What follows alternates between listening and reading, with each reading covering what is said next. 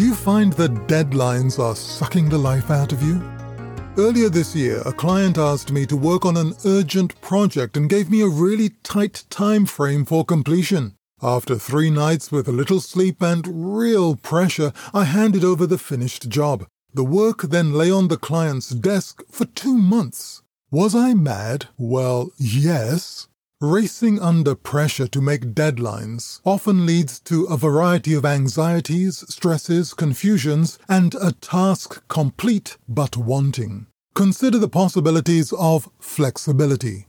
Ask yourself, which is of greater importance? A job well done under reasonable conditions, or a job rushed because of an unrealistic time limit, a limit set at someone else's whim? Rather than getting caught up in the destructive whirlpool of that deadline fever that leads to errors, sleeplessness, poor eating habits, and frazzled relationships, why not encourage the flexibility and cooperation which works best for all involved?